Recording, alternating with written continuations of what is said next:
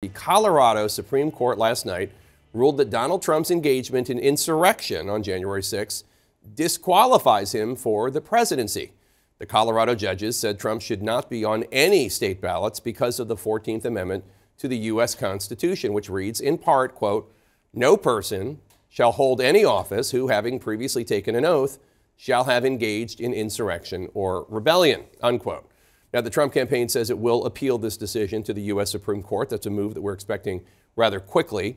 There are great constitutional scholars, including Michael Ludig, a retired conservative judge that we will hear from in the next hour, who says that this ruling is constitutionally sound, but there are others who disagree.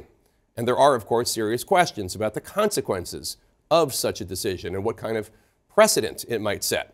Florida Governor Ron DeSantis is already suggesting that some states could remove Joe Biden from the ballot over the crisis at the southern border.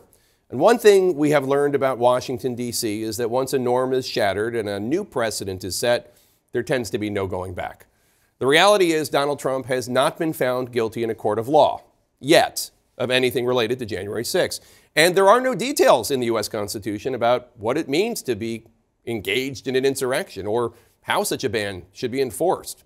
While we wait for this case to officially make it to the U.S. Supreme Court, it has already, of course, become a central focus on the campaign trail, as Trump's Republican opponents have, not surprisingly, rushed to his defense. Somebody's convicted or something of some of these things. There was no trial on any of this. They basically just said, what, you can't be on the ballot? I mean, how does that work? I will beat him fair and square. We don't need to have judges making these decisions. We need voters to make these decisions. I do not believe Donald Trump should be prevented from being president of the United States by any court. I think he should be prevented from being president of the United States by the voters of this country. Asked about the case today, President Biden said he will let the courts decide if Trump ultimately makes it onto the Colorado ballot. And yet, is Trump an insurrectionist, sir? Well, I think certainly they're self-evident. You saw it all. Now, whether the 14th Amendment applies, I'll let the court make that decision. But he certainly supported an insurrection. And no question about it. None. Zero. Now, we should note this is not the only Supreme Court case, U.S. Supreme Court, that could dramatically impact the upcoming election. This afternoon, the Trump team asked the U.S. Supreme Court to reject the request from special counsel Jack Smith, who had asked the justices to expedite and quickly rule on whether Donald Trump is immune from prosecution for the alleged crimes he committed while he was president. We're going to cover all of this on The Lead today, starting with my very first guest, who served as the top law enforcement officer under Donald Trump and then famously broke with him over the election lies. With me now in studio, former Attorney General Bill Barr. Thank you so much for being here, General Barr. Good to be here, Jay. What's your initial reaction? Well, as you know, I strongly oppose Donald Trump for the Republican nomination. But I think that this case is legally wrong and untenable. And I think this kind of action of stretching the law, taking these hyper-aggressive positions to try to knock Trump out of the race are counterproductive. They backfire. As you know, he feeds on grievance, just like a fire feeds on oxygen. And this is going to end up as a grievance that helps him.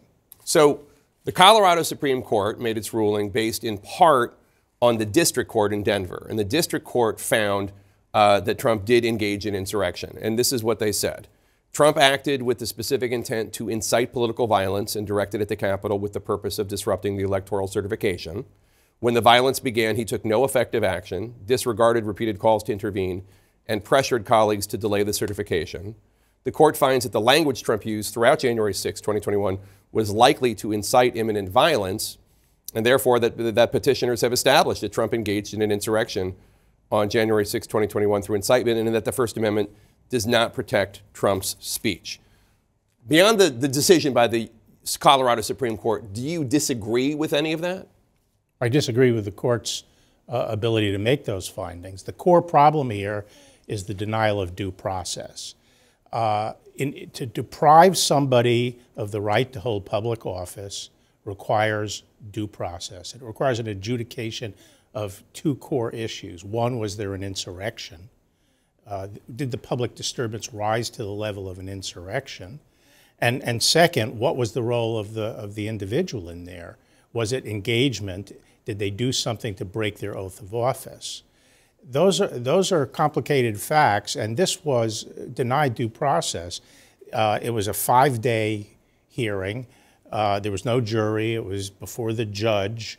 They were not able to subpoena witnesses and compel the attendance of witnesses. They relied on the hearings, the January 6th committee hearings, which is mostly hearsay. There was no right to cross-examine during those hearings and so forth. So all as the dissent said, and by the way, the 3 Democratic justices who dissented, their opinions, I think, are masterful.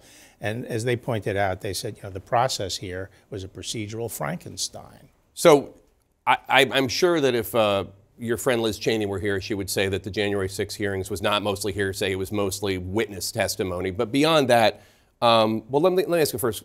First of all, let me just ask you, as a D.C. legal hand, how do you think the U.S. Supreme Court is going to go with this? Do you think they're going to take it up and rule against it? What's your best guess? Well, I think if they take it up, they're going to slap it down very quickly. And I hope they do take it up quickly and slap it down, because otherwise he could be left off the ballot in this primary. So if I'm hearing you correctly, you're not even saying that you disagree necessarily with what the district court and then the Colorado Supreme Court found in terms of insurrection. You just think it's the wrong process. You think they're, like, for instance, Jack Smith's trial, although he's not actually charged the president with insurrection. Yeah, legally, the denial of due process is fatal here. But as you alluded to in your opening comments, the 14th Amendment is not something that can be applied willy-nilly by the states through sort of ad hoc proceedings. It was contemplated that the federal government set up the enforcement mechanism, so you have some standard. What is the proof that's required? What is the procedure that is required? And hopefully some adumbration of what exactly the insurrection is. Now, we're going to have those issues addressed. Yeah. Now, he hasn't charged, Jack Smith has not charged the president. The federal investigation has not charged President Trump with insurrection or incitement. And, but that's a trial that's going to take place with due process, and it's going to get into all these issues. What was his state of mind? What were his actions? That is the kind of proceeding where these things could be established. Would Jack Smith's case be relevant to a 14th Amendment challenge? In other words, even though Trump is not being charged with insurrection or inciting an insurrection in that case, if Trump were to be found guilty, and that's who knows what's going to happen, but if that were to happen, would that be grounds for a 14th Amendment challenge in a state, do you think? Well, I'm sure it could prompt that, but my own view of it is that the federal government, the mechanism that's in place is charging him with insurrection or rebellion, and there is and Congress did pass that after the 14th Amendment. Congress passed 2 laws that were meant to implement it. One was the ability to remove someone from office, and that was passed in 1870, and it was done away with in 1948. And the other was making it a crime to breach your oath and then hold another office. So to engage in rebellion and insurrection, and I think that's what would be required at this stage. Do you think there is a case to be made to charge Donald Trump with insurrection or inciting an insurrection? I haven't seen the evidence that I think would support that charge, but I think it would be interesting to let the January 6th case go forward and see what the evidence is. David, let's talk about the politics of this for 1 second, because again, you have been out there saying you don't want Donald Trump to be the nominee. You think there are better Republicans that could take the party forward. You're a conservative, long-established Republican in town. David Frum wrote a new article in The Atlantic. It's entitled, "The Colorado Supreme Court just gave Republicans a chance to save themselves." And Frum wrote, quote, "For those Republicans, here's your chance. The Colorado court has just granted you what should be your fondest wish, a clear path to the Republican nomination for a post-Trump candidate. Chris Christie, Nikki Haley, even Ron DeSantis would all be more constitutional presidents than Donald Trump, and Haley especially would likely prove herself a more compelling candidate." What do you think of that?